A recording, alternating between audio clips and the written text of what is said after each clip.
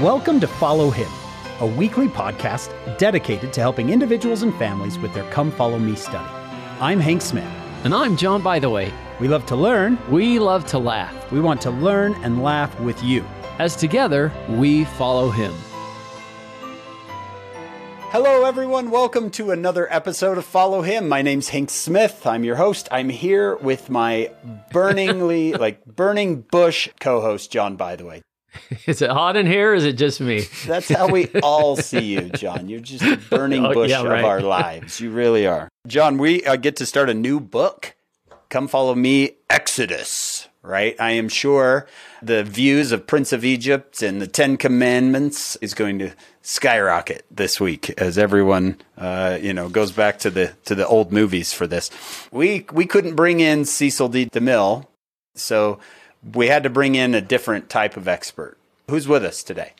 We have Anthony Rivera with us today. He's a scholar of ancient scripture. And listen to this background. Prior to coming to BYU, Anthony worked with the Hebrew University's Israel Institute of Biblical Studies, teaching courses in Biblical Hebrew and Aramaic since 2010.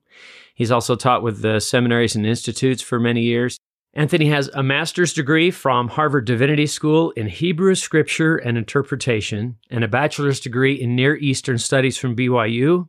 He's also the founder of HebrewBible.info, a customized online learning resource for curious and serious students of the biblical Hebrew and the ancient scriptures. I'm excited to look at that, Hank. Anthony loves to teach, and his research focuses on issues relating to ancient Near Eastern languages and cultures, the Hebrew Bible, Jewish writings and religion, and ancient scriptures. Anthony and his wife Jill have 3 daughters. He is passionate about traveling the world and is also an influential Native American leader. And I asked him before, he's of the Ahachiman Nation. Did I say that right, Anthony? That's correct. Thank you. Thank you for being with us today. I'm very excited to look at these. Like Hank said, I've had music from Prince of Egypt going through my mind all night. Yes. Thank you for having me. Very exciting to be on the program.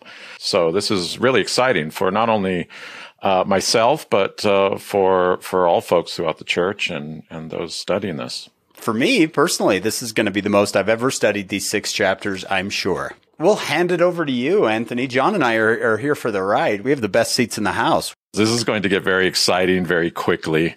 It's like a roller coaster ride, and we're going to be heading down the roller coaster in our study of these introductory books of Moses. And it's very exciting. The end of Genesis is connected directly to the next scroll, which is the Exodus scroll. And the storyline actually doesn't stop at the end of Genesis with the death of Joseph. It actually continues immediately in the first chapter. We're going to see the mention of Joseph 3 times in the first chapter. So we see this continuation, but in a different way, that's for sure. I wrote this down years ago. The Exodus can be put in 3 stages. First, a nation enslaved. Second, a nation redeemed. And then third, a nation set apart. It helps me to kind of see a flow, be prepared for that kind of flow. Enslaved, redeemed, set apart. And you can think about it that way on a scriptural or even a national way. But also try to think of that also in an individual way. In our own lives, yeah. We're enslaved by sin, then we're redeemed, then we're set apart. Oh, I like that, yeah. Exactly. We often see the Exodus as this monumental national movement of the large house of Israel with so many people and diversity in the whole house there. Again, like Joseph in the background, there's this underlying feature that connects directly to you. I like how you organize that, because that's a perfect example of how the reading of the scripture in Exodus can also pertain and apply directly to us. It's so great. That is a macro look and a micro look, right? Yes, exactly. And Moses is the perfect representative for all of us, if you will. We often think of Moses as this great prophet parting the Red Sea and doing all these miraculous things. The red robe and most people have that look, right? That the best part of the movie is when he's standing there, right? Parting the Red Sea. But we need to take a step back from Moses, the great prophet. And we need to really start at the beginning and see how Moses, the very humble and confused person who is trying to discover not only who he is, but also who God is and how they interact together to move through those stages, like you said, Hank, enslavement, redemption. Being set apart, being made holy. Yeah. Setting apart, right? So he's a great representative, and we need to start off at his humble beginnings. I mean, even as a child, he should be dead. People are out to kill him as an infant. Can you imagine starting life that way? Being tossed into a river, but his mother knew well enough to put him in a basket, right?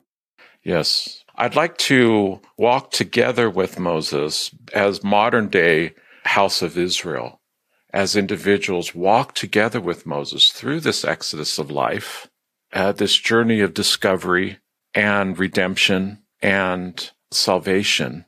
Walk together with him through these initial chapters to see how it sets off. Anthony, right? The original audience is these Israelites a little bit later in the Promised Land, and they're reading this, and this is going to tell them their story. This is going to give them purpose and meaning and why they're going to be different than the rest of the world. Yeah. And not just after the Exodus, but throughout the history of Israel, even unto the time of Jesus and his teachings and ministry, draws directly from the Exodus teachings to teach these very things about salvation and redemption and God's direct relationship and love for his people to deliver them to the Promised Land. Yeah. I've noticed as I've read the Book of Mormon, John, I'm sure you can comment on this, that this story is important to Nephi. He's frequently referring back to the story of Moses. So it's not something they'd forgotten. What's that? 600 BC. They definitely had not forgotten then. And yeah, you're right. In Jesus' life, 600 years later, still talking about this same story.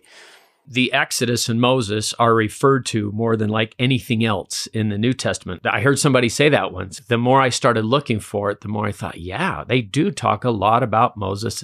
I don't know if that's really true, but the more I read the New Testament, the more I see them referring back to Moses and the law of Moses. I mean, Moses is what a central figure he is for the rest of the Bible. Yeah, even in Isaiah, John, Isaiah is frequently saying, this is the same God who parted the Red Sea, who struck down Pharaoh. And even carrying on, not only throughout later prophetic scripture and the New Testament and other scripture like the Book of Mormon, as an important feature of the plan of salvation. It really is. It's acting out the plan of salvation and its importance and meaning. But also, even to this day, we continue this. For example, what I mean by that is Jesus in his Last Supper is in the middle of the ceremony of Passover, which is an Exodus. There it is, right?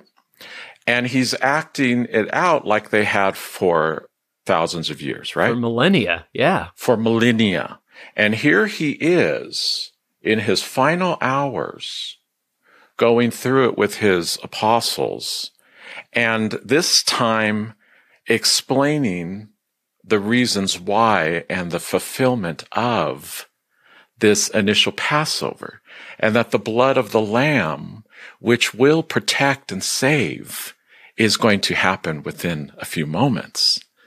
And every week, members of the Church of Jesus Christ of Latter-day Saints partake of this same emblem, the bread and the water, which represents this Last Supper of Christ, which represents the Passover in Exodus, where we we internalize it to this day on a weekly basis. We don't realize how much the book of Exodus affects our weekly service. Yeah. Elder Jeffrey R. Holland said that once. Do we see the sacrament as our Passover? And connected those. So true. So the true. The Passover became the Last Supper, and they're all remembering this Passover lamb. And then Jesus says, this is me. This is my body. Whoa. Everything Passover was pointing to that Last Supper with Jesus. Whoa. I mean, that must have been a moment when Jesus said some of those things during the Passover meal. Yeah. So we're going to see Moses as a representative, if you will, of one who is working out his salvation. And I think we can all relate to that. I think we can relate to our humble upbringings, to cultural impacts, to being alone in the desert, meeting a mentor, or having some sort of a fatherly figure, marriage, family, meeting God, getting close to him, asking questions, and going on various different life missions, if you will, in service of God. I think we can relate to Moses that way. Now, the Passover episode and the actual Exodus episode comes later. It's not coming for a while. It's not coming for a while. Let me ask you this. When you first think of Exodus, who usually comes to mind? I know this is a very general and sometimes even basic question. You might say, come on, Anthony, it's all about Moses. He's the man. When I think of Exodus, I think of two other people. Of course, don't get me wrong. Moses is the key figure here, but there are two other people that I want to make note of that get me thinking. Number one is Joseph, because Joseph carries on from the end of Genesis throughout the Exodus, and he's mentioned 3 times by name in chapter 1 of Exodus, right? Verse 5, 6, and 8, yeah. They mention him specifically by name. That's not a coincidence, and we shouldn't gloss over that. The second name I think about, which is very influential and critical to chapters 1 through 6, is Jethro. Joseph and Jethro. Jethro is so important. I've done a lot of research. As a matter of fact, I've written chapters and have done research, ebooks on this, on Jethro himself. Jethro is a key factor, and I want to talk about him because we meet him as the main priesthood holder and the first one that Moses runs into or actually meets. So he's very critical in the training of Moses and pointing Moses toward the mountain of God. Moses, once he learns this from his father-in-law, the priest of the God of the mountain, he never turns from that. Moses never turns. He's focused on it. And it's quite awesome. So I want to also address those two names and persons because we see them named by name in these first 6 chapters of Exodus. I'm delighted to talk about Jethro because I've always wondered where he got the priesthood, what priesthood order he was in. Doesn't he have another name in here too, Jethro? He does. He has actually 3 names that they refer to him. He's first introduced as Jethro, the priest of Midian. Afterwards, they call him Reuel, which is another name referring to the man that may be more of a clan-like name that may have some significance. Something of God. The friend of God. What a great name to have. He's also called Yeter, which may be a derivation of Yitro, which in Hebrew, his name is Yitro. Yitro in Hebrew means something like his abundance, meaning he has been blessed. He may have been blessed for various different reasons, which we'll look at when we get to chapter 3, when we're introduced to him. I think most folks, members of the church, have seen the movies, right? Or they're seeing them now. Yeah. Right? So they know the storyline, and they know the exciting key events and factors. Everybody knows the parting of the Red Sea and Moses in Egypt and let my people go and the plagues and all that good stuff, right? Everyone knows the storyline. But what I'd like to do is walk through some of the storylines we don't often get to focus on, because I think they have some significant meaning. Not only that, but I also want to look at the language which is steering us towards a greater understanding than just, hey, this is a great story. There are key things that are happening in the first 6 chapters that are pointing us towards that same mountain and the introduction of relationship with God. Let me just give a quick summary, if I can, of the 6 chapters, okay? And then I want to zero in on just certain verses and some of the language there that I think you'll enjoy.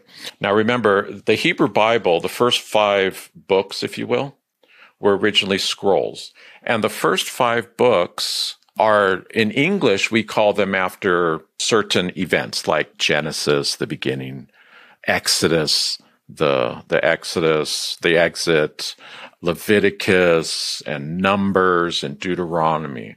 But in Hebrew, they're not called by these names. As a matter of fact, each scroll is called or named by the first word that appears on the scroll.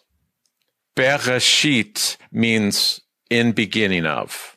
What's interesting is the second scroll is not called Exodus by the Israelites or the Jews today. The second scroll is called Shemot. Shemot means names. Because it starts by naming the family of Jacob. That's correct. It starts by listing names. And names is an important theme throughout this book. Because not only are we going to reiterate the names of the house of Israel with the highlight of Joseph, but it's also going to give us other names. And we need to pay attention to these names and why are they there, including, most of all, which we will learn in these first 6 chapters, the name of God as he reveals it to Moses on the mountain. The scroll starts off by saying, Va'ele Shemot B'nai Yisrael. These are the names of the sons of Israel. Isn't that a great way to start? It's a reminder. It's connecting Genesis to Exodus. Okay. And then it goes through the names of the sons of Israel. And it categorizes them by family, which is interesting. So you have the sons of Leah listed together. Is that verse 2? Reuben, Simeon, Levi, Judah. That's right. These are the sons of Leah. These are the oldest of the sons. Then you have Issachar and Zebulon, sons, which are other sons of Leah. Yeah, she had 6. Okay. In verse 3. But you also have Benjamin. Isn't that interesting? Benjamin's in there, the son of Rachel. But notice they don't list Joseph here. They don't list Joseph here. They just list Benjamin. Curious. That's because we're going to single out Joseph. Yeah, he's going to be highlighted. Reason. Yeah. And then you get the sons of Zilpah and Bilhah in verse 4, the other wives of Jacob. You get Dan and Naphtali and Gad and Asher. And then in verse 5, here it is. It says the total number of persons that were of Jacob's children came to 70, and Joseph was already in Egypt. This idea of 70 is when they came to Egypt to be saved from the famine. They had 70 of them. As the families coming in, yes. And their wives, their children, and so forth. Joseph was already there waiting for him. He was already there. He was already there waiting. Yeah. I knew you'd come eventually. The connection of Joseph, Egypt, and the storyline, this continuation with Egypt is very interesting. Joseph's world, you see Joseph a Semite or an Israelite. a Hebrew rising to the highest levels in the Egyptian royal court. Basically the prime minister of Egypt. He's running the show in the name of the king, yeah. Scholars believe that this is during a period when the native Egyptians were in a low point, and it is possible that Semitic folks are running the show, cousins of the Israelites, if you will. Sometimes they refer to them as the Hyksos. But before we get there, something interesting happens in verse 7. Sometimes we gloss over this in English just because in English, we're just reading. Yeah, just the story. We're reading a narrative. In Hebrew, it's providing data. Let's see, John, can you read verse 7 first, just so that we know what it says? And then listen to it in Hebrew, if you will, please. And the children of Israel were fruitful and increased abundantly and multiplied and waxed exceeding mighty, and the land was filled with them. Okay. That's good job, John. Thank you. Good job, John. Well done. I did my best. That's in English. I just did the English You speak version. English really well. Thank you. Now, let me ask you this. In that verse, did you recognize any words that you have heard before at the beginning of the other scroll? Yeah. In the Garden of Eden, be fruitful and multiply. Fruitful and multiply. And one more. And fill the land. Yeah. And fill. That's right. So this is Eden language. This is what I call creation language that is scattered throughout the Old Testament. And what it is doing is it's pointing us back to the creation. Because when we're pointed back to the creation, we're pointed back to God. The who and the why, yeah. Now, Moses is going to go through this, right? When he's on the mountain and God introduces himself, the first thing that he shows Moses is what? The creation. Yeah. And this is where we get into the book of Moses, or the revelation of Moses in the Joseph Smith translation, which fits in right in these chapters. The Israelites, as they're reading Exodus, they're hearing things and they're thinking, aha, I should be thinking about creation, new creations. What is God trying to tell me about what is being created here? He's created a nation, first of all, as he promised, as he covenanted with Abraham. This is the fulfillment of the covenant. So in verse 8, here we are. Here's the situation, and here's the setting. And this is that famous line, right? Hank, could you read that one, verse 8? There arose up a new king over Egypt, which knew not Joseph. Just politically speaking, is that the Hyksos were overthrown and this is a different person, or is that just one school of thought on it? It's one school of thought, yes. Now, notice it says there rose up a new king. Notice they're not saying Pharaoh. Tells us that, okay, there is a new administration, a new government, if you will. The history of Egypt is really volatile.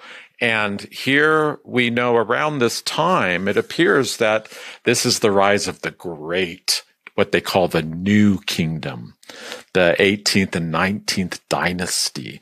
These are the famous kings of Egypt that you all know and love in pictures and in movies.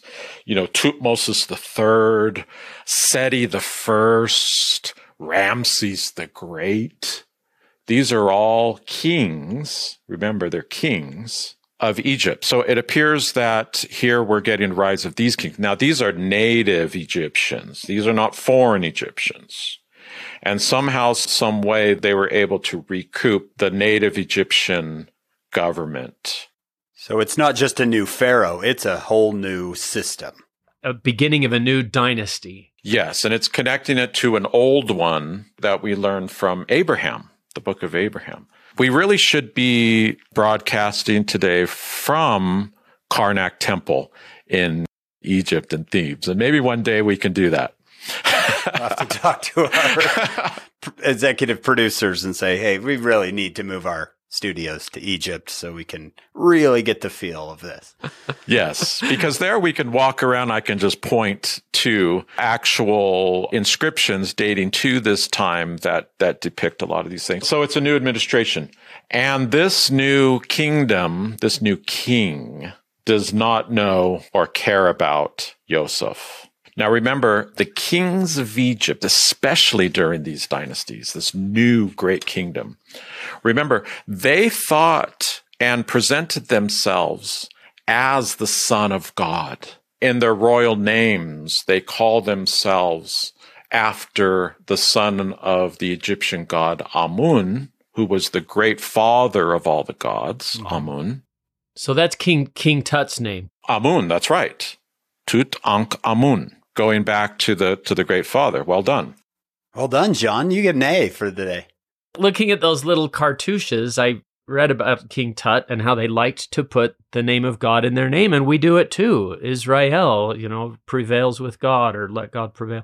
So we're setting up a whole new system that is trying to present themselves as the representatives of God. Now, this is going to become in great conflict with actual real God, right? That's what this is really coming down to. So the king on earth was represented as the incarnate son of God, Horus, ruling the land on earth. Isn't that interesting? We're going to see as going to be a very clear conflict between Horus, the son of God of Amun, the father god Amun, and the Son of God, who we are going to learn his name, Jehovah. So this is setting the stage. Verse 8 is setting that stage, okay? And Joseph, they're trying to erase his name. It goes on in verses 9 and 10. The king says, look, the Israelite people are growing. They're getting bigger. He doesn't know about the covenant made with right, Abraham. Yeah. Nobody filled him in on that. He doesn't care. He's starting to get paranoid of what just happened, and that is, well, what if these guys get too big and somebody else comes in from the east, allies with them, some more Semitic cousins, and it happens again. What does he try to do to prevent that from happening? First, he says, let's make their life so miserable. Taskmasters to afflict them. Let's pile burdens upon them. My children are going to use this against me. I can already see it. You're a taskmaster that afflicts me with burdens. Yeah. Just don't share with them verse 13. And the Egyptians made the children of Israel to serve with rigor. Put that in vinyl and put it in your kitchen. Yeah. Yeah. That's the nice way of saying it. Make the children serve with rigor. Rigor. Which really means to ruthlessly impose these tasks on them. I mean, they're trying to work Israel to death. And then the king has an idea. He says, if we can't work them to death, then we must put them to death. And he does something interesting. Now, this is curious, and we don't always talk about this in our classes or discussions. And that is verse 15. Let's read this. This is an interesting intersection that we need to ask some questions. So, John, verse 15. And the king of Egypt spake to the Hebrew midwives, of which the name of the one was Shiphrah, the name of the other, Puah. Oh, they have similar definitions, don't they? I read this somewhere. Yes, they do. In Hebrew, meyaledot, feminine plural noun, coming from the word yeled, which means a child. It's also in verb form, it means to give birth. So these are the women who have the knowledge on how to deliver children healthy and safely. They are the life givers. Now, what does that remind you of? Back to the garden, right? Because when the woman, the first woman is presented, who's very special, by the way, presented to Adam, and God says, what do you think, Adam?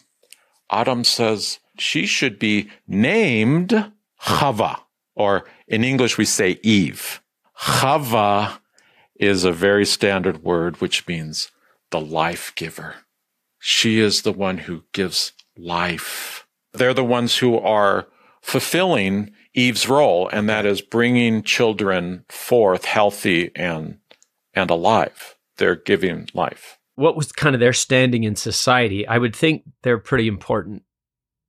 Yeah. Like doctors. Very important. Enough for the king to speak to them. right?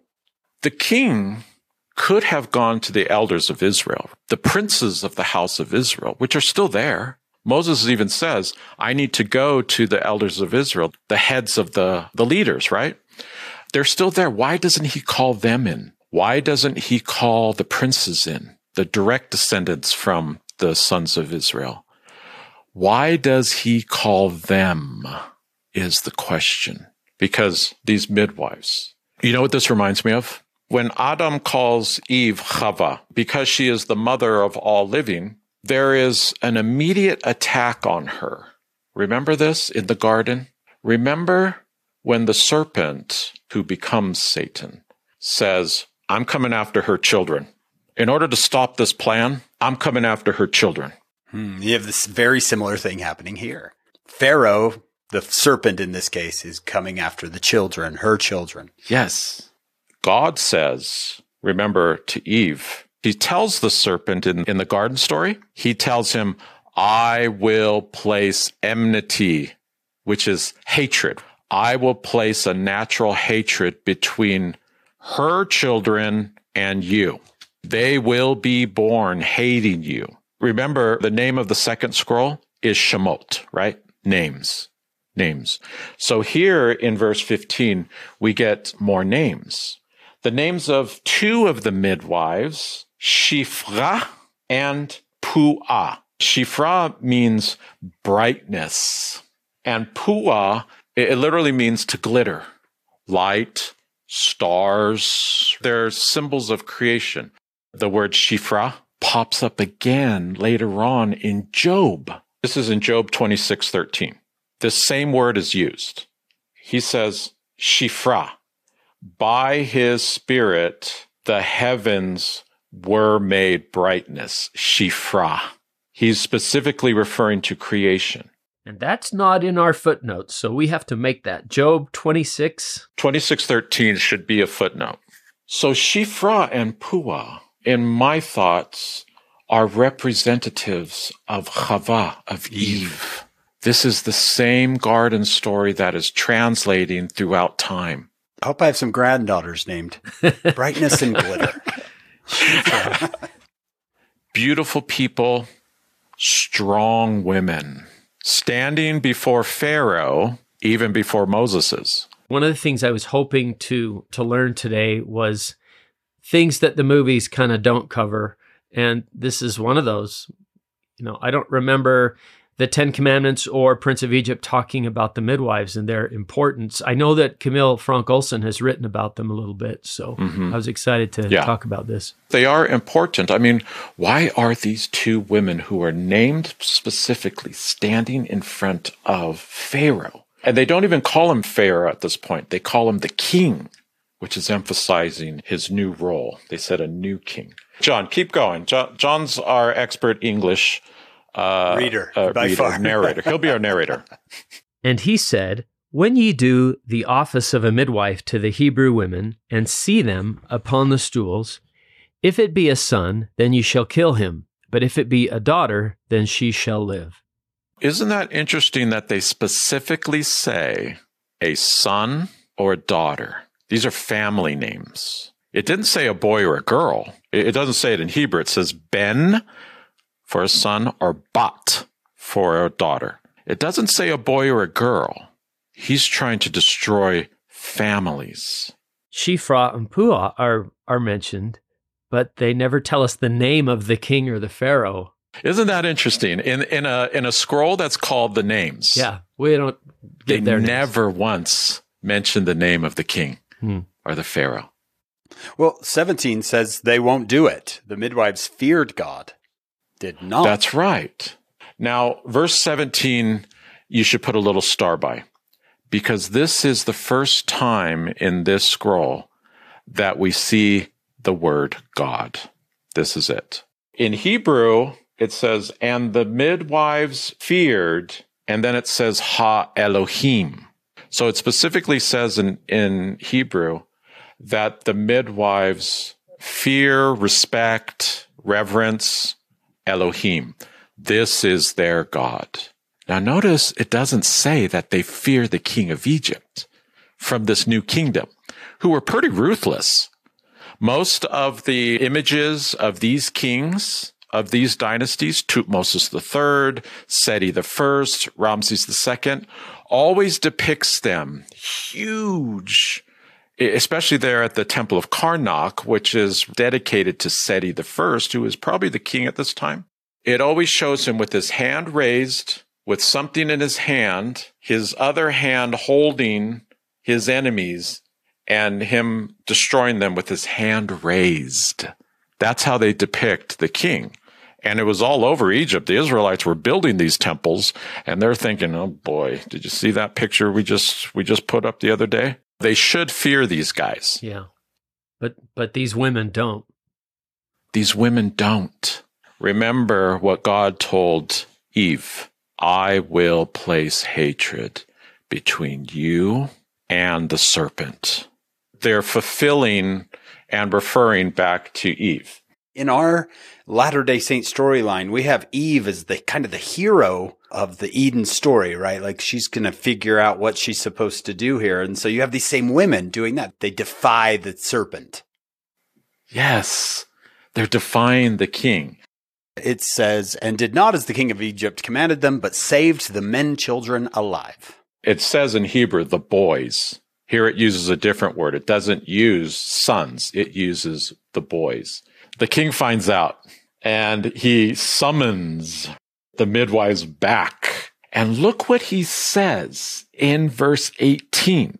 And the king of Egypt called for the midwives and said unto them, why have ye done this thing, and have saved the men children alive?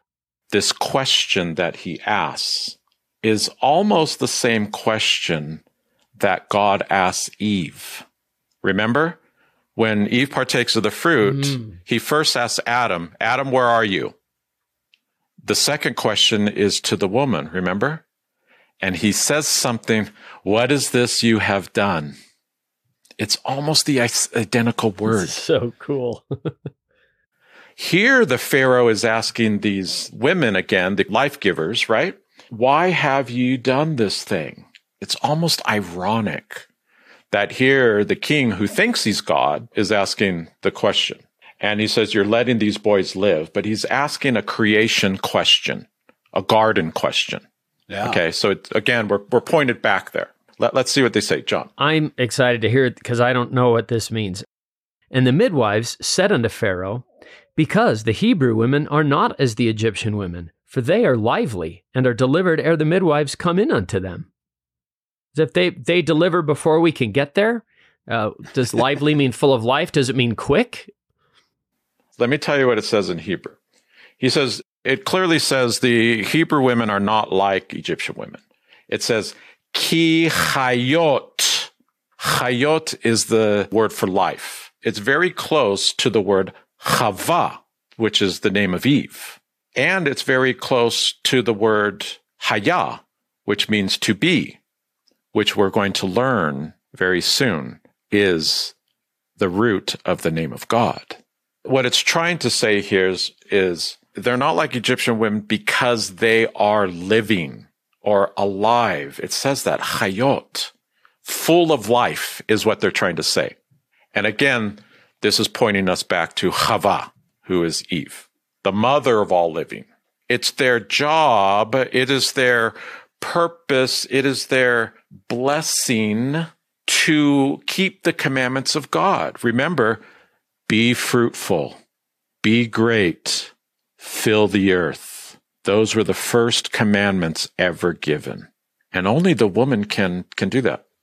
Is this something that our Jewish friends probably study these scrolls all the time? And is this something they clearly see that connection and have always seen it? Yeah, the answer is yes. They do this weekly, and they know it because they can hear it. They're hearing the similarities. We don't get that in English because we're reading translations. The Hebrew Bible in ancient Israel was meant to be heard. It wasn't meant to be read. The Hebrews don't read Scripture. They listen to Scripture.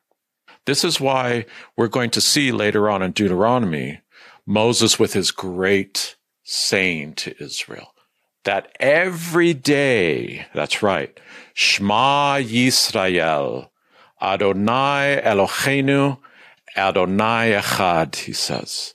Hear, O Israel, the God that I introduced you to, he is the only one.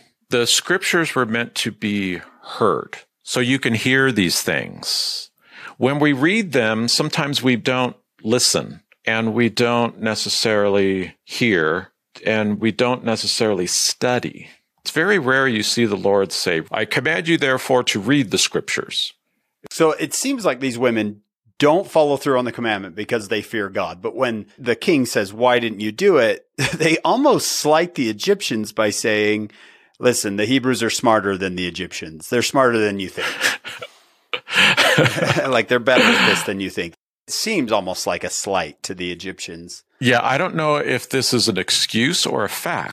What they don't say is this: Pharaoh or king of Egypt, our Hebrew sisters have been blessed with this covenant of Abraham a long time ago, which God promised that this nation needs to grow. So before we even get there, sometimes the child is delivered. We just make sure it's healthy and stays alive. That's what I was wondering when you were saying lively and comparing that to Eve full of life. I also thought, hey, this is part of the covenant. They're going to have posterity. Jacob's will have posterity that's huge, and so they're lively that way. Perhaps they're like, yeah, they're smart.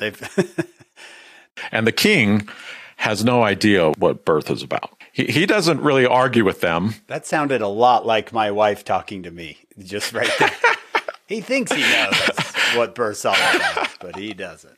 I was reading in another Bible translation, which is, let's see, what's it called? The Living Bible. And the way that it put this verse, the Hebrew women have their babies so quickly, we can't get there in time. They are not slow like the Egyptian women. So, we don't use that translation, but it was curious that it says that line, they're delivered ere the midwives come. Yeah, I read in another translation, John, they said they're almost midwives themselves, these Hebrew women. They know what they're doing. Very skillful, yeah. Sisters out there know a lot more about this than we do, brothers. But here's three guys talking about childbirth like we know. Yeah, I know. I'm basically in Pharaoh's seat right now saying, okay, whatever you say. Well, I was going to ask you about this because the Pharaoh, instead of just off with their heads or whatever, is, well, why did you do that? And I thought Pharaoh, being big, powerful, would just, if they didn't obey his commandments, I thought he'd totally punish him. But instead, he just asked him, why are you doing this? And well, again, if we equate it to the question God asked Eve, there's a consequence there in God's question to Eve. He says to Eve, Ma zot asit. He doesn't ask Adam, why have you done this? He asks the woman that, which is so interesting. This is a question of action. Asit. He says, Ma zot asit. What is this you are doing? Which is a question of action, but there's consequence to it. He's giving her an opportunity to speak. And she does speak. She says, hey, listen, that serpent came in here and is telling half-truths. As a matter of fact, he's lying to me. Notice that we shifted from verse 18 to 19. We shifted from the king of Egypt to Pharaoh. Yeah. Now it's Pharaoh. Now, Pharaoh is an Egyptian word which means a large house.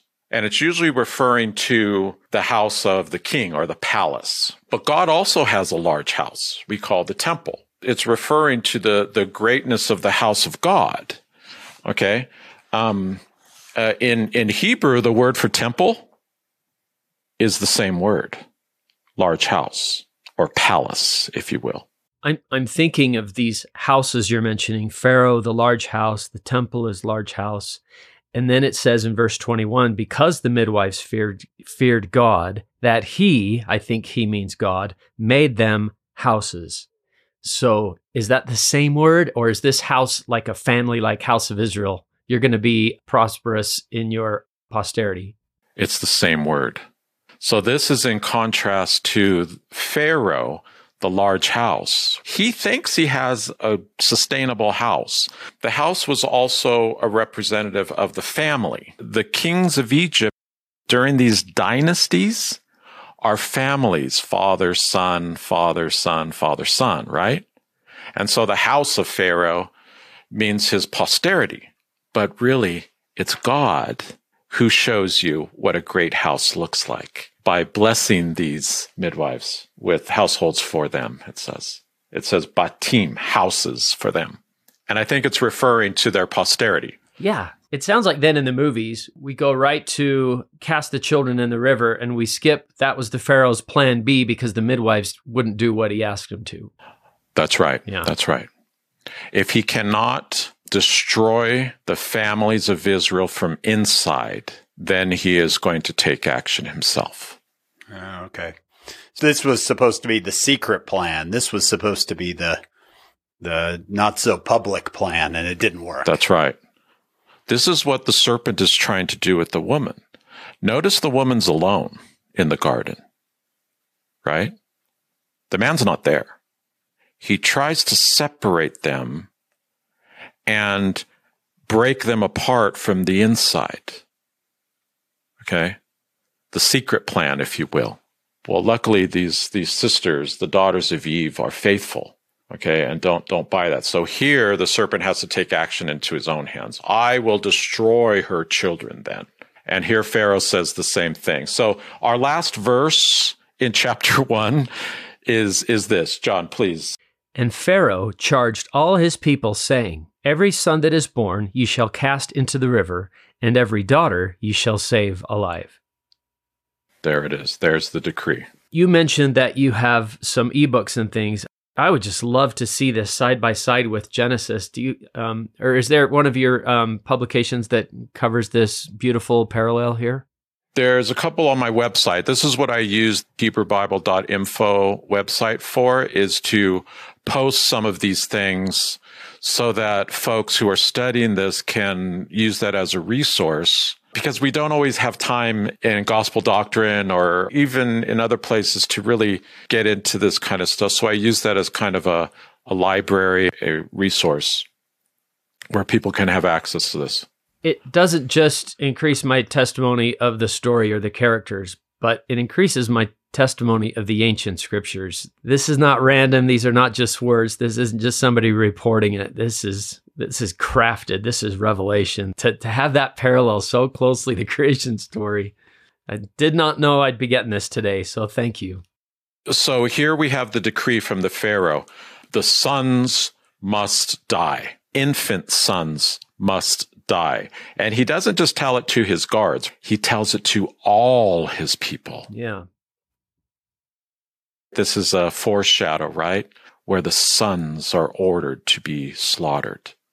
A type and shadow of Moses. Matthew is going to use this story to present Christ as another Moses, another redeemer, another deliverer. Chapter 2 focuses now.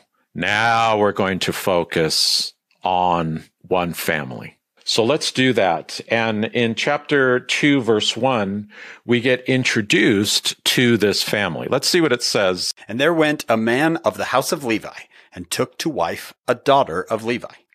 There's that word again, daughter of Levi. This is a motif, daughter. They keep repeating this word. So when I'm reading the text in Hebrew, I often think, why do they keep saying that word? If Moses is writing this, why does he keep using daughter and not a woman? Because they say a man from the house of Levi. It says Levi in Hebrew, or Levi, we say in English. It says a man. But then it says that he took a daughter of Levi. Because remember, the verse before, at the end of chapter 1, they ended with the daughter. Yeah, the daughter ye shall save alive. That's right. And now in chapter 2, they're beginning with the daughter. Here's one of those daughters that was saved alive. It's almost as if Pharaoh sealed his own fate by saving those daughters. Yes, because here she is, this daughter of Levi, who is going to bring forth the deliverer, the savior of Israel. Oh, she's so good. We learn later on what her name is. Verse 2, there's no doubt that Moses wants the creation connection here. And the woman conceived and bare a son, and when she saw him that he was a goodly child, she hid him 3 months. we read that all the time, right? And it sounds, okay, all right, I got it. Let's keep going. Did you notice? Yeah. Did you notice? Saw that it was good. This is almost word for word what God says in Genesis chapter 1, verse 4, when it says, and God saw the light, that it was good. Hebrew says, vatere oto kitov.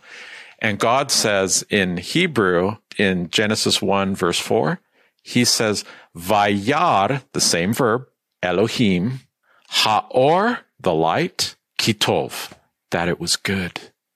It's the same word. It's the same phrase. So here we're getting another, with the new creation of this son, we are connecting it directly to God and the creation. Yeah, that's the idea that God did this. God saw, this was good. Here comes God's plan. God is inserting himself into the story. That's right. Through the daughter, that she's acting like God as a creator. That even comes through in the English. She saw that he was good. Underline that. And there should be a footnote below. I don't know if there is. There should be a footnote that says Genesis chapter 1, verse 4. There is now. And then verse 3 is that famous event this is where the movie starts, right? And when she could not longer hide him, she took for him an ark of bulrushes and daubed it with slime and with pitch and put the child therein. And she laid it in the flags by the river's brink. That's a fancy way of saying she put him in some kind of a basket type vessel. In Hebrew, it's a little more specific on how it's made. But the translation there is spot on. They call the little vessel an ark. Yeah, there's got to be some hearkening back to Genesis there, right? Oh, yeah. A saving thing. It's a saving vessel, right? Yeah. It's the same word as Noah's Ark, teva, except Noah's teva, or ark, was this huge thing that was saving all of God's creations, right? The flood is just a reversal of creation. It's the same words as creation, but it's a reversal. Remember, in the creation, God separates the waters above and beneath. The flood is the windows are open and the plugs are unplugged, and all the water, the primordial water, comes back in. And then it comes back out, and we have this new creation. The only thing that survives is the teva, the ark. And remember, an ark is an interesting vessel. It has no steering. There's no rudder. In the plans that God gave Noah, it goes with the flow, right? Wherever it is being led, God guides it. There's a lot of Book of Ether there, too. But God is guiding these vessels. It has no steering. The baby's not going to steer it, but God guides it down the river, right, to where it needs to go. We know the story, right? And the daughter of Pharaoh came down to wash herself at the river, and her maidens walked along by the river's side. And when she saw the ark among the flags, she sent her maid to fetch it. There's that word ark again. She sees the teva. We have daughter of Pharaoh now. And we have the ark. We have her maidens. In Hebrew, it's na'arot, which is young women. So these are all females who are fashioning the progress of this plan. Isn't that interesting? And so here she takes the ark and she says something interesting in verse 6. And when she had opened it, she saw the child, and behold, the babe wept. And she had compassion on him and said, "This is one of the Hebrews' children." It could be translated, "This is one of the Hebrew boys." Probably knows of her father's decree. Right. He told all the people. He told all the people, right? And here she's saying, this is one of the Hebrew boys. Later on, we learn that she has Moses' sister who is watching all of this, right? And Moses' sister approaches the daughter of Pharaoh and says, the child is crying because it's probably hungry and needs to be fed. So the sister arranges to bring in Moses' mother to nurse him. And then in verse 10, a number of years or months have gone by, And here, the mother of Moses and the family of Moses, she brings him back to the daughter of Pharaoh. Imagine these two parents, this family, this Hebrew family has to make these decisions, life and death situations and decisions, the saving of this child.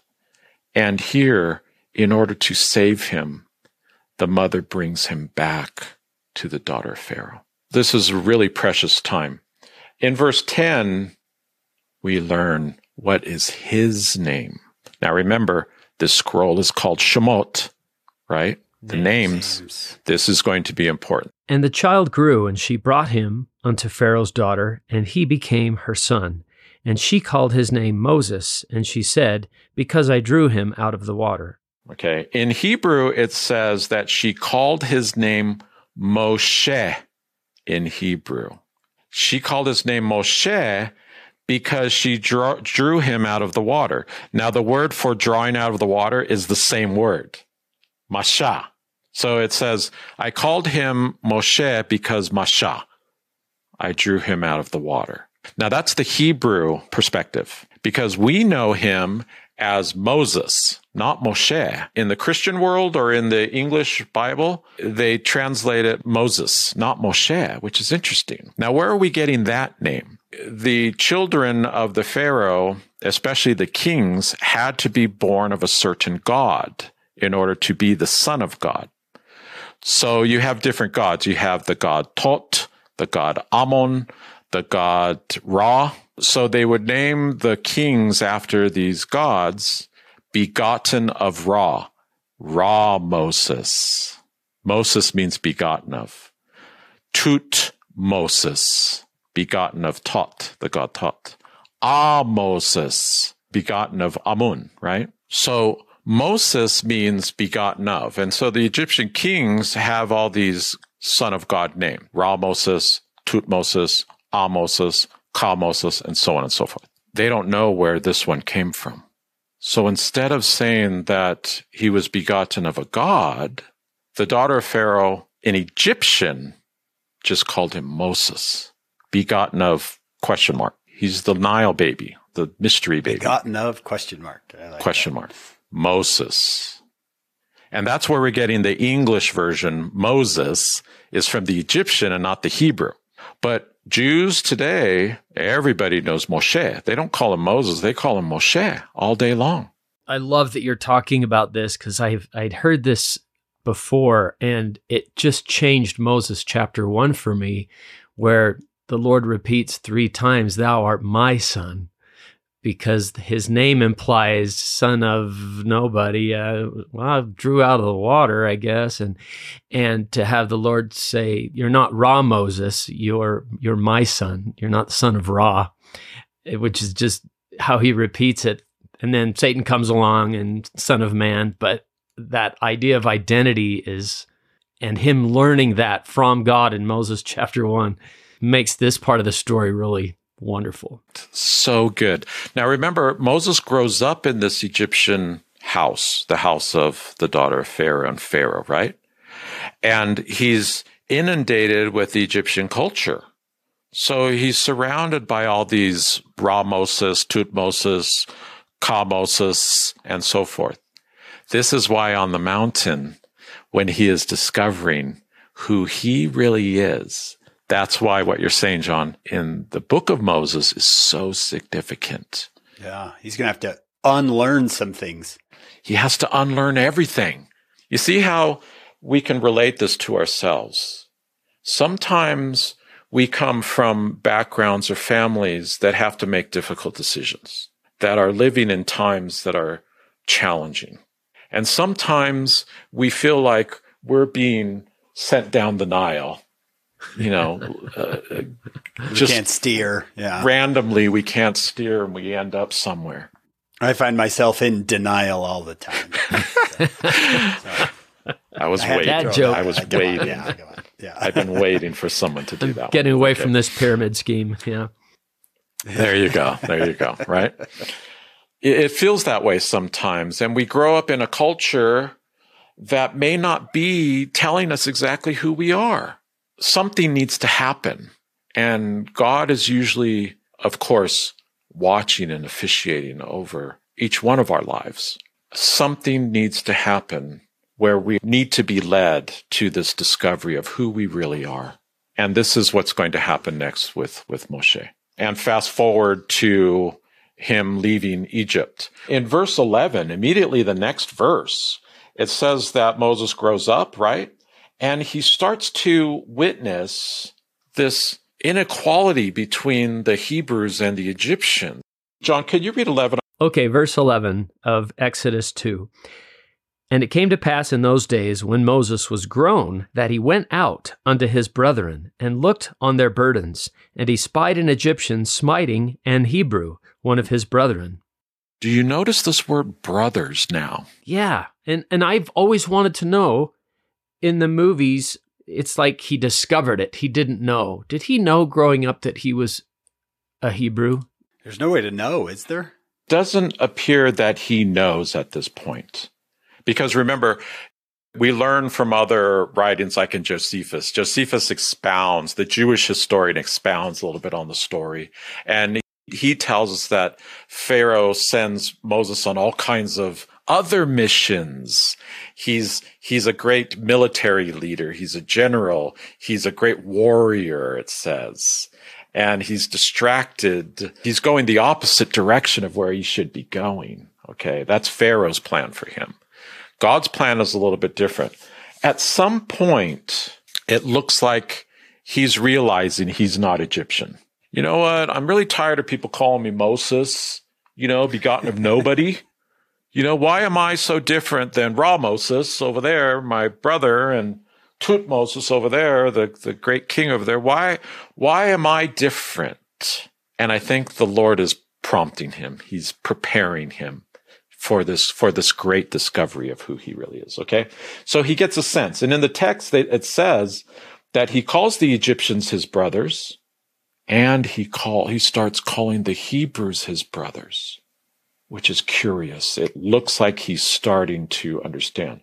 But he notices that the Egyptian is beating the Hebrew, it says. Now, these words are going to start being important. So this word is he's beating. In the next verse, this is when Moses looks around. I like this. And he looked this way and that way. And when he saw that there was no man, he slew the Egyptian and hid him in the sand. We get the connotation that Moses is angry or upset. He is killing this guy, right? Well, it says in Hebrew, it uses a specific word, because there are specific words for killing. There's multiple words, and they're specifically used throughout the book of Exodus and in Genesis to tell you what kind of a death it is. Here, it says that Moses struck the Egyptian. It doesn't say that he killed him. I don't think he's trying to kill this Egyptian. I think he's trying to get him off of that Hebrew. He's trying to say, yeah, back off. It says that he struck him. So I would translate it, he struck the Egyptian. Then he realizes, oops, I forgot I'm really good at this striking stuff. I don't know my own strength. I killed the guy. That's right. So he buries him in the sand, it says. So almost as if it's an accident. Almost. It's just an interesting word. Why aren't they using the word to kill? Because that was not his intent. I think so. That's what I'm getting. Now, remember, in the garden, or just outside of the garden scene in chapter 4 of Genesis, remember Cain, he doesn't do this word. They don't say that he did this word, nakah, it says, to Abel. The word they use for Cain is this word harag. Harag doesn't mean just to kill. It means to slaughter. It's not the word for kill. Like, for example, later on in the 10 Commandments that we'll see in the next episode, that's a different word. That's ratzach. Ratzach means to murder somebody. Harag means to slaughter somebody. Okay, it's what you do to an animal. That's what Cain did to Abel. This is not what Moses is doing to the Egyptian.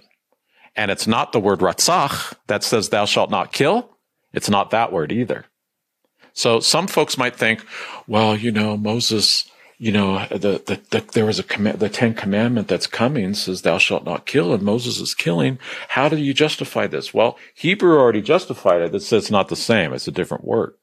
Now what happens, which is curious in verse 14, Moses comes upon some other Hebrews, and the Hebrew says, there's the guy over there that killed the Egyptian. Now the word they use there is harag. The perception of the Hebrews towards this Egyptian is he slaughtered that guy. It's very bad.